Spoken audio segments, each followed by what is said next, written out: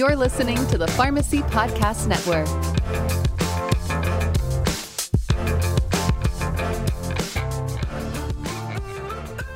The third COVID-19 vaccine is on its way to the American public.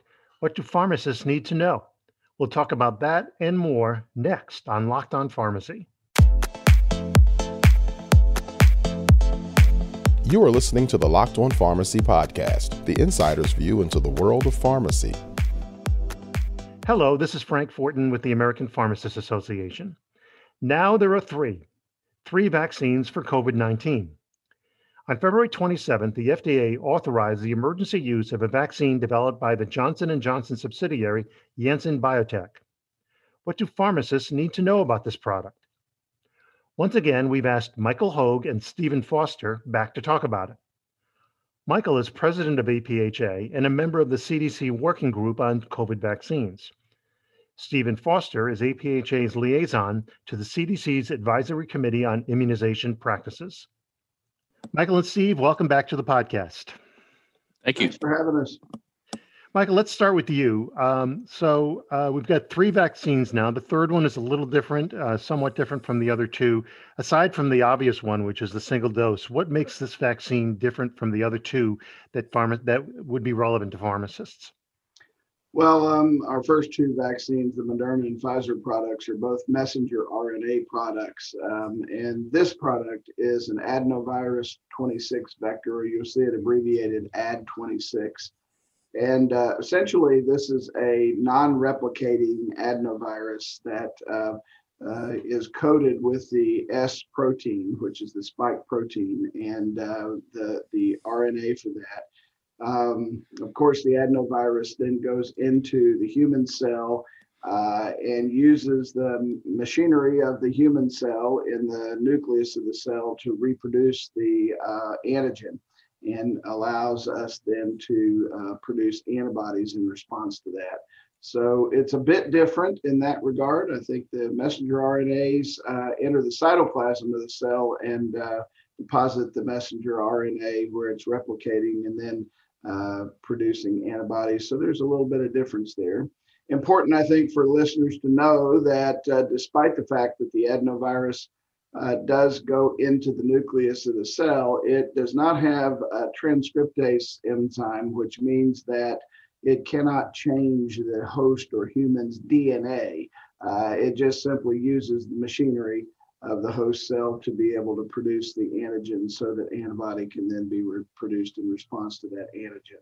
So I think that's the biggest change, Frank, in terms of different mechanisms of action, primarily. From what you've seen, is there any difference in counseling patients with regard to potential side effects? Well, not really. I mean, the adverse event profile looks pretty similar between all of these vaccines, or among all of these vaccines.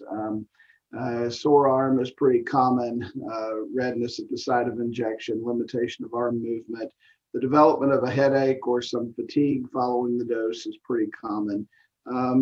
Most other adverse events are relatively uncommon, even with the other vaccines. But yeah, it's pretty similar in terms of its adverse event profile, and there's nothing so far that's shown up with any of these vaccines, whether it's just the primary study with the J&J vaccine or whether the long-term safety studies that we continue to monitor and that data were recently presented on. No real concerns with the safety of these vaccines. Michael, when the Janssen data first came out, the first impulse for some people was to compare the efficacy rates among the three products. Is this a valid approach or is it not, and why? Yeah, it's a great point. In fact, we hear this all the time in clinical practice. I'm hearing it a lot this week among patients that I'm talking with. Patients kind of fall into one of two categories. They're yes, I want the Janssen vaccine. It's only one dose, and I don't have to get another dose. So they're anxious to get it. Or they say, well, it doesn't work as good as the other two vaccines. I think I'll wait until I can get a Moderna or a Pfizer dose. And here's the deal. It is a little bit like comparing apples and oranges in some regards, because the way a case was counted in the study for the Janssen vaccine, and the type of symptoms a person had to have to be counted as a case was just a little bit different and it was enough different that the mild and some of the milder cases of COVID were actually counted in the Janssen study. And so if you look at the efficacy data, the Janssen study says that it's 66% effective. And the other thing that you also need to know is that the variants that are circulating now were also there, because this study was done across multiple countries, had the most diverse people groups in terms of ethnicity and race included, along with those variants. And so as a result of that, we see a different, slightly different efficacy. So the front end efficacy for mild cases was 66%. However, if you look at hospitalizations, serious disease, and death, the efficacy was actually as good as the mRNA vaccines, running from 88% up to 100%, depending on which of the serious adverse events you're looking at. Very good. Steve, let me turn to you here.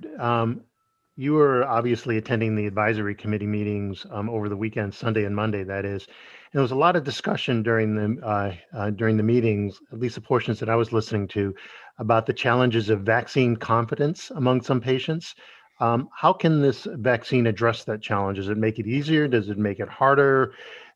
Is it a different conversation? What about that issue? First of all, thank you for, again, having us back on. But even before I answer that question, I want to talk about, just mention the successes we've had. When you really take a look at it, we have already delivered over 72 million doses of vaccine, and that's in a 3 or 4 week time period. I mean, that to me is a remarkable feat in itself. And so people are saying, well, I don't get the vaccine. I'm not, I've been on the list too long and all, but I mean, that is an awful lot of vaccines. The issues is that every state is really doing their own thing as far as the prioritization framework. So it's confusing to a lot of patients about what's doing. The CDC gave guidelines, but it's doing. Also, the thing that was pointed out is that we have an estimated about, by the end of March, 120 million doses of Pfizer, 100 million doses of Moderna, and now 20 million doses of Janssen's vaccine. We have the supply is increasing, so that's the good news from this. Now, when you talk about the challenges of vaccine confidence, basically, when we were doing the evaluations of this, and we do the evaluations on all of them using an evidence to framework recommendation, there's 7 domains that they look at, and one of the domains is acceptability. Is it acceptable to the patients themselves? And so, as you look at that, it's a very difficult thing to measure, and it changes with time. By the way, people, the longer they've been waiting for the vaccine, they are seeing that it's okay to get it. Other people, they got friends that are getting it, so the opinions are changing. We've kind of plateaued out, but it's going up a little bit every month as we do that. So what they did identify at the meeting was actually where the hesitancy is. For example, there was the ones that do not intend to get the vaccine. There was higher incidence in the younger adults. There was a higher incidence in women, the non-Hispanic Black adults, adults that are not living in the metropolitan areas, and then adults with lower education and income were identified as the groups that have especially said they don't want it. Now, the proportion of people that are actually intending to get the vaccine are between 42 and 86% based on the studies that they've done so far. As of February, the latest study that they presented at this meeting was that 46% said they'll get it as soon as it's available. 27% said, I want to take a wait and see attitude. And by the way, I'm seeing an awful lot of that. Let's wait and see how it comes out. And then about 18% of the survey said they definitely would not get it. So those are the beliefs that goes along with this. Now, we did not really address what to do, but they have over time. And realistically, the one thing I can say that has come out the most has been education. If we can somehow educate the the population. And it takes time to sit down and talk with somebody to find out what their concerns are and what we can do to overcome their concerns. And that's the same thing with almost anything we see in medicine is patient counseling. We talk about that all along, but just talking to the patients, they many times will listen to what a pharmacist has to say or a physician or a nurse, but you got to take time to do that. It's very difficult to do. And it's not happening in the mass vaccination clinics because that's just that. I mean, these people already decided they want it, so it's just a mass clinic. So if we get the opportunity to connect with the patients, it'll be education. There's also some discussion, quite a bit of discussion actually, about the impact of this vaccine and the use of the other vaccines in advancing health equity. Do you think this will help or in advancing health equity for hard to reach populations? The advantage of this vaccine is, as we said, it's a single dose. The advantage is it's got a more convenient storage capability now. It can be kept frozen for 3 months at a regular freezers. It does not require dilution. You don't have to mix it up. And so there's some advantages in the fact that it's easier to transport, maybe for the mobile pop-up clinics. It's easier for these administration sites now to open up, say, in the physician's office or in other places. And it's also an advantage to certain people. For example, those that are mobile, they're only going to be there at one time. It's also for people who can't return for a second dose for some reason. And it's that would also be for something like seasonal workers or right, something like exactly, that. Exactly. And so for those particular populations and the administrators, it is an advantage to that. We also talked a little bit about should we make new recommendations based on this type of stuff? And we really decided, and I was glad to see this because I agreed with it, but the ACIP really decided not to make any recommendations for that, to let the local facilities, the localities really make their own decisions on how they want to use it. So we did not come up with any guidelines where this specifically should be used. I noticed that the recommendation from ACIP was limited to people age 18 and over. What about vaccinating, say, younger people who are going to school? Because that's one of the public policy decisions being debated just about in every state now, is how quickly do we get young people back in school? Would the vaccines help, and how quickly can we get them vaccinated? Well, as you're aware, the ACIP is made up of about half pediatricians, so you know there's a discussion going on that.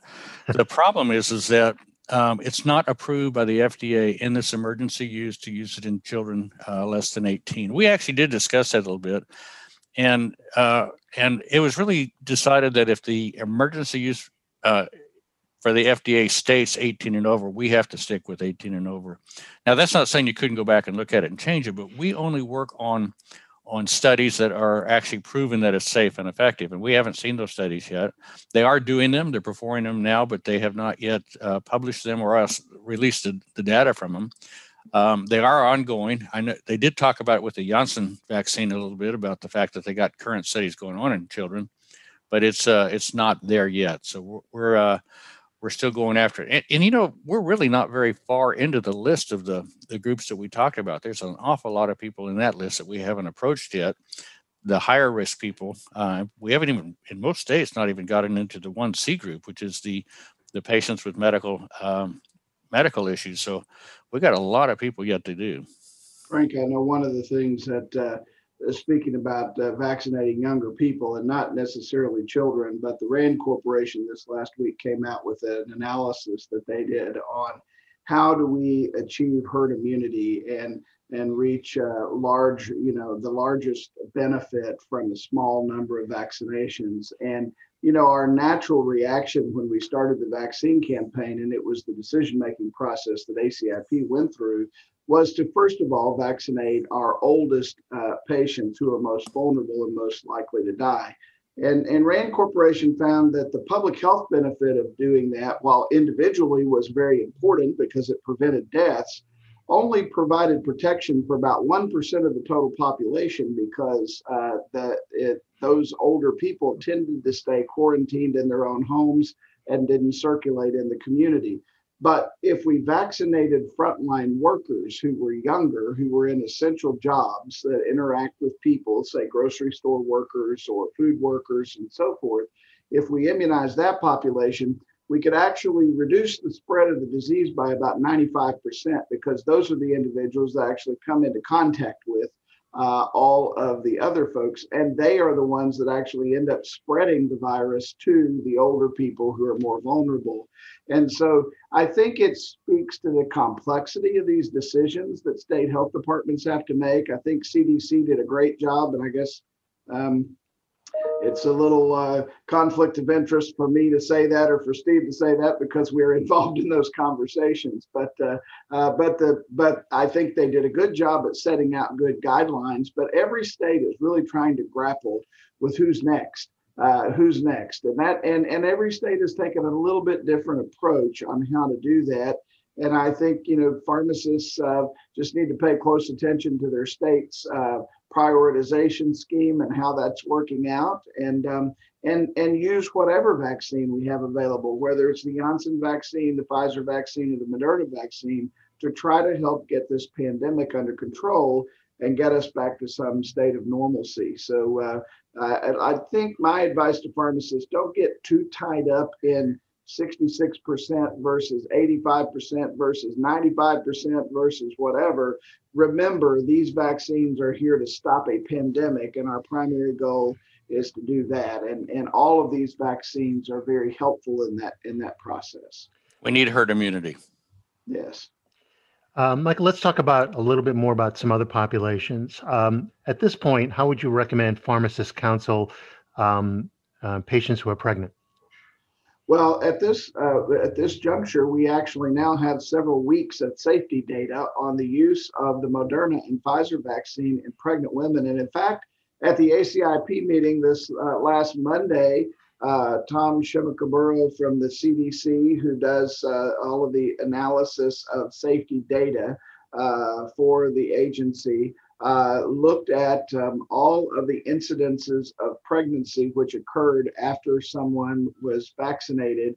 And what they found in the analysis was that there was no safety signal in patients who are pregnant. So in other words, no increased risk beyond what we would normally see of miscarriage or other infant or birth related defects or effects. And so that's good news. What that means is that while the vaccines don't carry a specific recommendation for pregnancy, they are permissively used in pregnancy when a pregnant woman discusses the use of the vaccine with his or her healthcare provider. But pharmacists shouldn't fear using the vaccine in pregnant women if a pregnant woman desires to get the vaccine. You know, what was interesting about this discussion is that most of the local effects and most of the systemic effects they talked about, it was actually lower in the pregnant women than it was in the non-pregnant population. I thought of interest. They had a little bit more fatigue, and that's exactly what I expect out of a person who was pregnant. They have a little bit more fatigue, but other than that, it was really lower in many of the cases. Yeah. Very good. What about patients who are immunocompromised? What would be the counseling for them right now? So I think the main thing is they're at high risk of COVID infection, period. We know that's the case, and having poorer outcomes from COVID if they were to come down with the illness.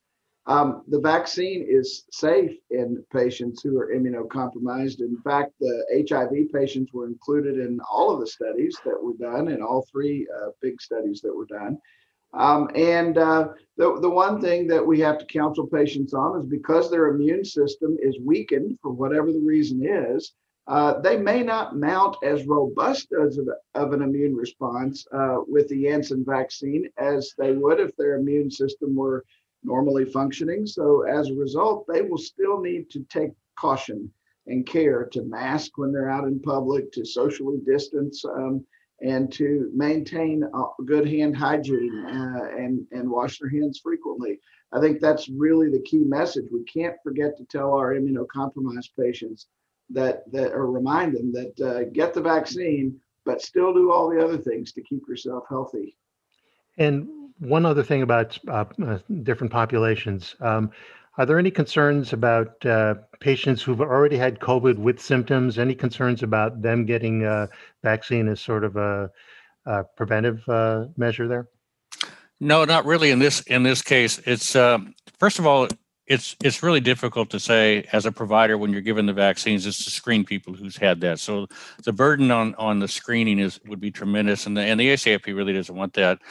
And so we don't know a lot of information about the protection. Is the protection for the vaccine better than the protection from the COVID? They have stated in the past that those that have had the disease do build antibodies, so they can actually be a little bit more relaxed about coming in right away to get it. Interesting enough, they had made a statement of 3 months. Well, that was back at a time when we only had about 3 months worth of data. However, now they're not extending that, saying we have more. A few studies have come out to show that. I tell you what is interesting that you're going to find out, though, from around the world is that there are some places that are now stating if you've had COVID disease, you only need 1 dose of the mRNA vaccine, and because we're going to make the vaccine go extended. And that is not a recommendation of ours at all. And it was discussed quite a bit at the problem. There's not enough data right now to say that really is a valid statement. It might be.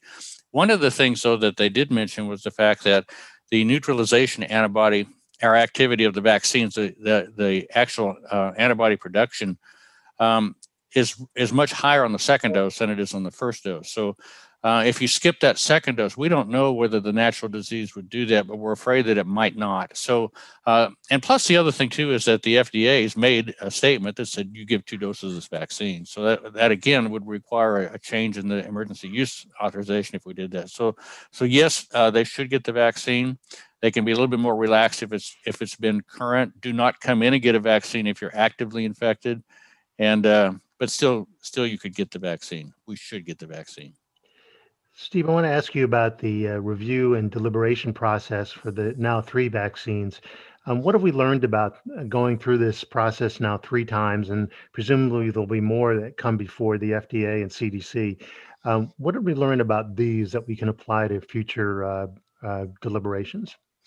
Well, if you notice this last meeting, we're a 2-day meeting, but the first meeting that we approved recommended the vaccine on the first day. So it's faster. And that is because we use what's called the evidence to recommendation framework. And that particular thing has the 7 domains that I mentioned before, but things such as, is this a public health problem? Well, obviously we already have answers to that. Is the benefits outweigh the harms? Those are numbers you plug in, but they've done the groundwork for it. What is the value of the population? What do they feel about it? We've done studies on that. Though they do update the stuff, it's still a lot of it is now easier to put in there and plug away and go through it. So those types of things, but we still look at the grade evaluation of the studies, which is evaluates how good the studies are, and we plug them into this framework to become more objective on how we do it. So it's still an objective measurement of how we look at it, but it's just a little bit quicker. One last question for each of you. Start with Michael first. We're almost 3 months into this vaccination phase of the pandemic. It's amazing to think that it was only 3 months ago to me, at least in my world. It seems like a lot longer than that, but a lot has happened. What observations do you have thinking back from, say, the middle of December to today about this entire process?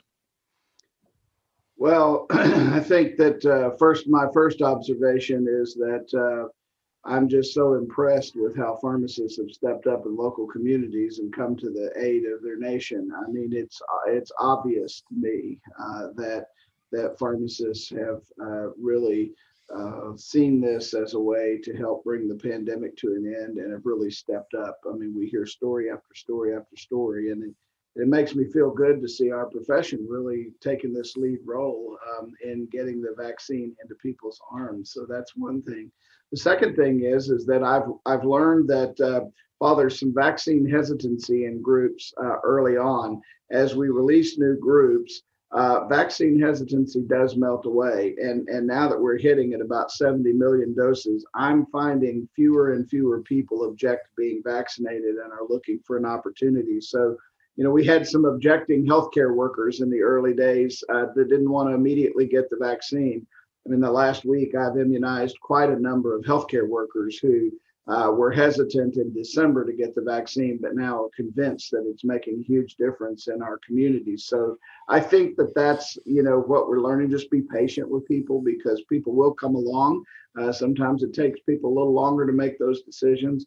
And then the other thing too is that the science here is just fascinating. I mean, when you think about the discovery potential of what we've been able to discover as human beings with vaccines. I mean, we've got not only these 3 vaccines, but Novavax has a vaccine that's coming out that's a spike protein that's connected to an adjuvant that's a very different mechanism of action from these 3 than these vaccines that are already there.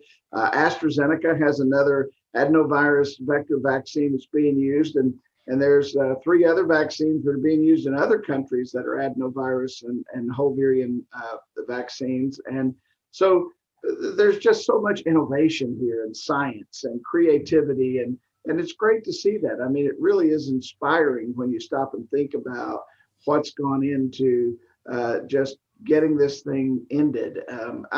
I'm hopeful, and I believe I see a lot more hopeful people now, people that seem to have a positive view of where we're headed in the future. Steve, what are your observations? I agree with Michael about pharmacists stepping forward. And pharmacists always do step forward. Every time we have a disaster somewhere in the country, the pharmacists are there. I think the blessing we have is that Michael has been on the work group for the COVID. They have met every week since this whole thing started. So it's a massive amount of time on Michael's part. And Michael's been very vocal. I've had to say very little at the meetings because of what Michael said behind the scenes. And it's primarily because Michael sits there and says, put pharmacists first in this whole process. Don't sit there and delay. And they're finding out the pharmacies are doing a lot better than the health departments are doing all in all. So it's that's the good part.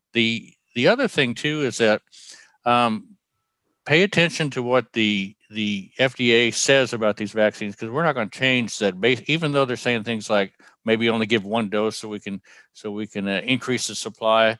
We're not changing those kind of recommendations. If it's in the EAU, that's where it's going to stay. And the last thing that I think is exciting about this is the fact that we have new vaccine platforms that are being shown here. And these platforms may be used in other vaccines in the future as we come out. So they're faster to produce. And look how fast we got this through the approval. Maybe in the future, it won't take 5 years to get a vaccine on the market if we have something like that. So I think that we're not going to be going backwards when we see the production of vaccines in the future. And these new platforms are just exciting. Very good. Michael Hogan, Steve Foster, thank you very much for joining us. Thank you. Thank you for having us. And that's it for Locked On Pharmacy. For more information, visit APHA's resources on COVID-19 at pharmacist.com/coronavirus. This is Frank Fortin for the American Pharmacists Association. Thank you for listening. This podcast has been brought to you by the American Pharmacists Association, the largest professional association of pharmacists in the United States.